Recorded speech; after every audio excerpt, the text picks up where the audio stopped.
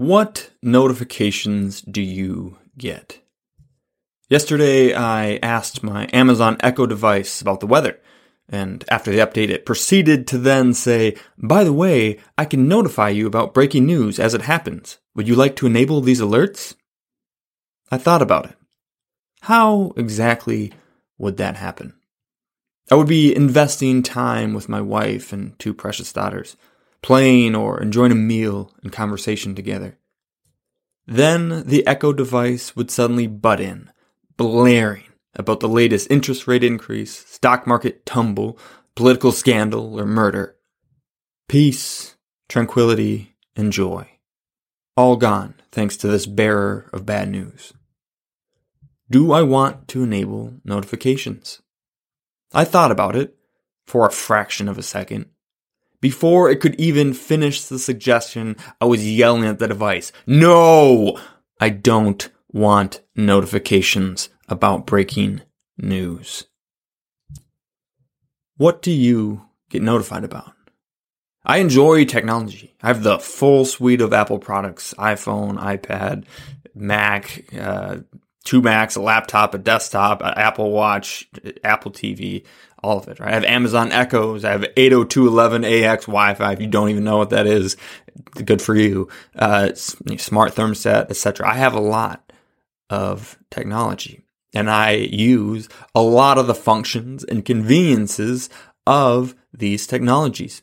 But there's one feature that I don't use: notifications. How many of us have our current lives controlled by our notifications? We are engaged in quality work or quality conversation when we feel the familiar buzz in our pocket. The best case scenario is we continue in our work or conversation with our attention split between the other, a colleague, a spouse, or child, what they're saying to us, and the half of our attention wondering what the notification is. The less mature among us may disregard the person right in front of us in favor of checking said notification. What is it this time? A trivial Facebook alert? Someone liked our comment on someone else's trivial Facebook post? A weather alert that a light sprinkle is starting in 10 minutes while you'll be inside for the next 6 hours? A new sports post or killer deal at your favorite online retailer? An email from that business that you've been meaning to unsubscribe from? Or is it something more insidious? Something that could rob you of your joy and send your mood into a tailspin? Breaking news of the latest crisis du jour, something you neither can nor will do anything about. I cannot imagine a worse use of technology than to have a producer or editor across the country dictate what I should be thinking about at any given minute. Why give someone else that kind of power over your life? If you listened for a while, you know I am rabidly against the news. The vast majority of media that considers itself news is at best useless drivel that distracts us from what's most important and valuable in our lives. Or, at worst, a direct attempt to manipulate our mindsets and worldviews, to hate our neighbors and coworkers, and stir up dissension and strife. We would all be better off with no news at all. I've been avoiding the news for 10 years now, and I'm the happiest person I know. Instead of filling my mind with useless or harmful information that I can't or won't do anything about, I concentrate on what I can influence and impact: my family, my church, my community. I would first and foremost challenge you to avoid news altogether. You'll be better off for it. Minimally, consider a 4-week news sabbatical. Cut it out completely for 4 weeks and see how you feel. Election season is a great time to cut it out completely. But minimally, I implore you, no more news notifications. If you won't abstain from all the bad news out there, at least do it on your terms. Find a curator of news that you trust. Not Fox News or CNN or whatever self-imposed brainwashing you normally engage in, but an independent curator of important news, if such a thing exists. Then engage with it only at set times during the month or week. To let someone else decide when you receive your news, not just what you receive, is to abdicate your attention and focus to those who would profit from twisting it. Turn off all notifications. No news app on your phone, no email notifications from news sites, no Amazon Alexa butting into your day to share the latest catastrophe. Why not get notified? Why not be in the know, be up on top of everything that's going on? While there is good reasons to avoid ignoring the news altogether, I'll keep it to finance, as this is a financial podcast. Getting notified about news is a sure way to be alerted every time the stock market tumbles, plummets, dives, plunges, hurtles downwards, nosedives, or crashes, or any other hyperbolic word they can come up with when the values temporarily dip by 1 or 2%. You will not be subsequently notified when it inevitably rises by that same 1 to 2%. Nor will you ever get this notification. Breaking news! Equity ownership in the best businesses in the world continue to average 10% over the long term, creating wealth for the patient and disciplined equity investor. The disproportionately bad headlines and notifications will lead you, however subconsciously, to believe that investing in stocks is a losing proposition.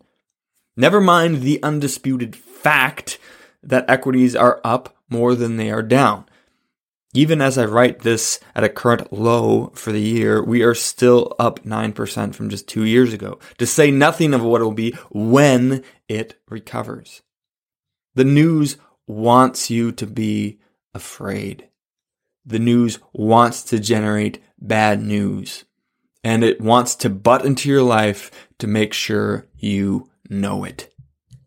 I want to share an excerpt from Nick Murray's August issue of his Financial Advisor newsletter. We share the client corners, which he includes in that newsletter, which he makes available for us to share with clients. We share that with all of our retired members. You can get those. I think they're excellent. But I want to share an excerpt from what he shares with advisors. And in it, he references the VIX, which is a index that tracks the fear in the general public of the market, of volatility. And so the higher the VIX means, people are more afraid of the stock market and what it might do, and a lower VIX means people are not paying attention as much or not as worried about what is happening. So I want to make sure you know what that is before reading. So I want to read this to you, and then we'll chat about it. Financial journalism's crisis moment. On July 20, as I'll assume you noticed, the equity market broke out on the upside of a range it had been tracing since the mid-June panic lows. If, in fact, you didn't notice this, if such short-term squiggles simply do not rise to the level of your consciousness, then I say more power to you. When I grow up, I want to be just like you. Financial journalism surely did notice, and it had its crisis response package queued up and ready to go. For you see, even the most fleeting positive trend represents a grave threat to the clickbait catastrophism that joyously rings financial media's digital cash register in a bear market. The modern financial rendering of the eternal truth, if it bleeds, it leads, is the higher the VIX, the higher the clicks, all the way to the bank. Thus, the mortal danger to the financial media business, because that's all it is that you will start to relax and feel even a little bit better about what seems to be going on in the markets and even the world. The media cannot allow this, because they know that if and as your financial blood pressure declines to normal levels, you will just naturally stop clicking on every apocalyptic headline they can hallucinate. This will, everything else being equal, tend to make you a marginally better investor. But if it is allowed to continue, it will depress their advertising revenue. You can imagine how that tension resolves itself. So even as the breakout strengthened throughout the day on July 20, we were treated to the following obligatory salvos. The current rally will likely fail. Expected S&P 500 to drop below June lows. Fair lead strategies. This is an actual headline from my financial news feed picked up from Seeking Alpha. What's that you say? You've never heard of fair lead strategies? Why, neither has anyone else. But that's entirely irrelevant. It is an unequivocally bearish headline when media most desperately needed one. For the record, the firm being quoted appears to be one person doing, God help us, short-term technical analysis. For those of you who've been in the investment profession for less than 72 hours, in terms of predictive credibility, technical analysis exists to make voodoo look respectable. Here's another. Why the stock market still hasn't priced in a full recession. This reportorial gem from Yahoo Finance includes, with a perfectly straight face, the sentence, "Sentiment is so poor that equity allocations are the lowest since the 2008 financial crisis, and cash levels are at the highest since 9/11. The reporter may or may not be aware that both of these data are screaming buy signals. But the headline writer surely is, which is why he or she has spun the headline negatively. Because it's the headline, not anything as ephemeral as the substance, that draws the clicks. Here's another. Stock market bottom or bounce? What skeptics want to see as the S&P 500 extends gains. This from the financial pornography site MarketWatch. The subhead is, premature to assume bear market is definitely over. As a blinding glimpse of the obvious from, you guessed it, yet another no-name technical analysis. And lastly, the obligatory cherry on top, legendary investor Jeremy Grantham says stocks could plunge another 25% as the super bubble continues to pop. This one appeared on Fortune.com and is a classic of the genre. Faced with an onslaught of unacceptably good news, trot out over the perma-bear du jour and color him legendary, which is code for, he's a very big name, so you better listen to him. Fortune, you may recall, is the periodical that enshrined Elizabeth Holmes before she was convicted of defrauding investors and sent to jail, and who named Enron as one of America's most innovative companies for 6 years in a row. Lots of credibility there, don't you think? Be aware that this is just the tasting menu. Media ran any number of similarly empty cautionary items throughout the day. And be assured that the more economic outlook brightens, and or better the equity market does, the more numerous, strident, and silly these warnings will get. Until that golden day when there isn't a cloud in the sky, and the economy is settling back into its permanent uptrend, and the market is making new highs. That's when financial media will drop its last desperate thermonuclear weapon, the double dip. You think I'm kidding about this, or that it's just my bottomless cauldron of anti-media vitriol boiling over. Au contraire. You're going to read this, I guarantee it. It's just a matter of time. In fact, you're going to read it in both of its manifestations with regard to the economy. The double dip recession and in the market, the W-shaped recovery. I can't even tell you what the media will cite as the one and only double dip recession history. The blip in 1980, followed by the engineered big one in 1981 to 82. Laugh all you want, this untreated sewage is being warmed up even as we speak. And as far as equities are concerned, media must strain every fiber of their strength to deny the absolutely undeniable megatruth. The best predictor of the trajectory of a market recovery is the trajectory of the previous decline. The W-shaped recovery is a myth. The L-shaped recovery is a species of a sick joke. And if you believe that, you literally believe anything. Once again, for all time, financial media exist for one reason and one reason only, to sell advertising. Their advertising revenues are inextricably linked to clicks, and clicks are an absolute function of the extent to which media can trap readers in a vicious cycle of fear and regret. In one sentence, financial media exists to help investors fail. That's what the media were doing on July 20th. That's what they'll be doing right this minute. That's what they'll always do.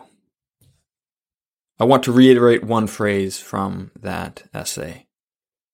The modern financial rendering of the eternal truth, if it bleeds, it leads, is the higher the VIX, the higher the clicks. all the way to the bank. Financial media exists to help you fail as an investor. I share this article even though, and especially because the market did come back down from the July 20th point he references. Why? Because we will see many more catastrophic headlines when the market begins to recover again, and all the way through to new equity market highs. This never stops. No matter how the market's doing, good or bad, there will always be financial journalism that will say it's doing bad, or that it's about to do bad, or that it probably will do bad. And if that is what you're listening to, you will begin to believe it. Because financial journalism must incite fear. It's its job. Do not let their fear-mongering into your life. No more news notifications.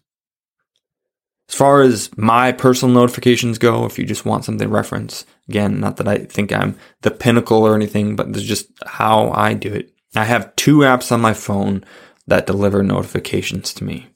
Text messages and phone calls. That's it. I have dozens of other apps that could notify me, but they're all turned off. Same goes for my computers. No notifications other than text messages. Furthermore, during the day, text messages are suppressed from everyone except my wife. If I open up my phone, I can see that there are text messages on there that I haven't read, but it doesn't alert me when they arrive. I get no buzz, no chime, no nothing. That way it is not constantly stealing my attention. People might think I'm a bad texter, but that doesn't bother me. I choose to invest my time in deep and meaningful work during the day and precious time with my family when I'm home. I choose not to allow others to dictate my time and attention. I wouldn't have it any other way. It's time to make a choice. And that's the moral of the story, right? Choose. You have a choice. You can choose to let others control your attention, thoughts, focus, and emotions through notifications. Or you can choose to control them yourself. If you enjoyed that, you would love being part of our free membership community. It's called Retire Membership and has a host of benefits all for free. For example, you can always buy my book, 3D Retirement Income, on Amazon. But if you join us at Retire Membership, we will send you either a hard copy or paperback for free, provide the ebook and the audiobook so that you can listen to it if you don't have time to read it. In addition to that, we'll also provide you with a bunch of content that you can't get anywhere else. For example, we have our quarterly Retire Mentorship magazine, which comes out quarterly and has no ads whatsoever. It's just timely content to help you stay the course. We also have workbooks for our free online workshop to help you get the most out of those, flowcharts to help you make better decisions, and a weekly email to provide timely content that you can unsubscribe from at any time. We never ask for any payment information, and we never share your information with anyone else. We just want to provide timely content and help you stay the course to retire successfully and stay successfully retired. There's no reason to wait, so join us now at retiremembership.com, where you can click in the link in the description and it'll go right there. We can't wait to see you in the community. Cheers. This podcast is educational only and is not investment, tax, or legal advice.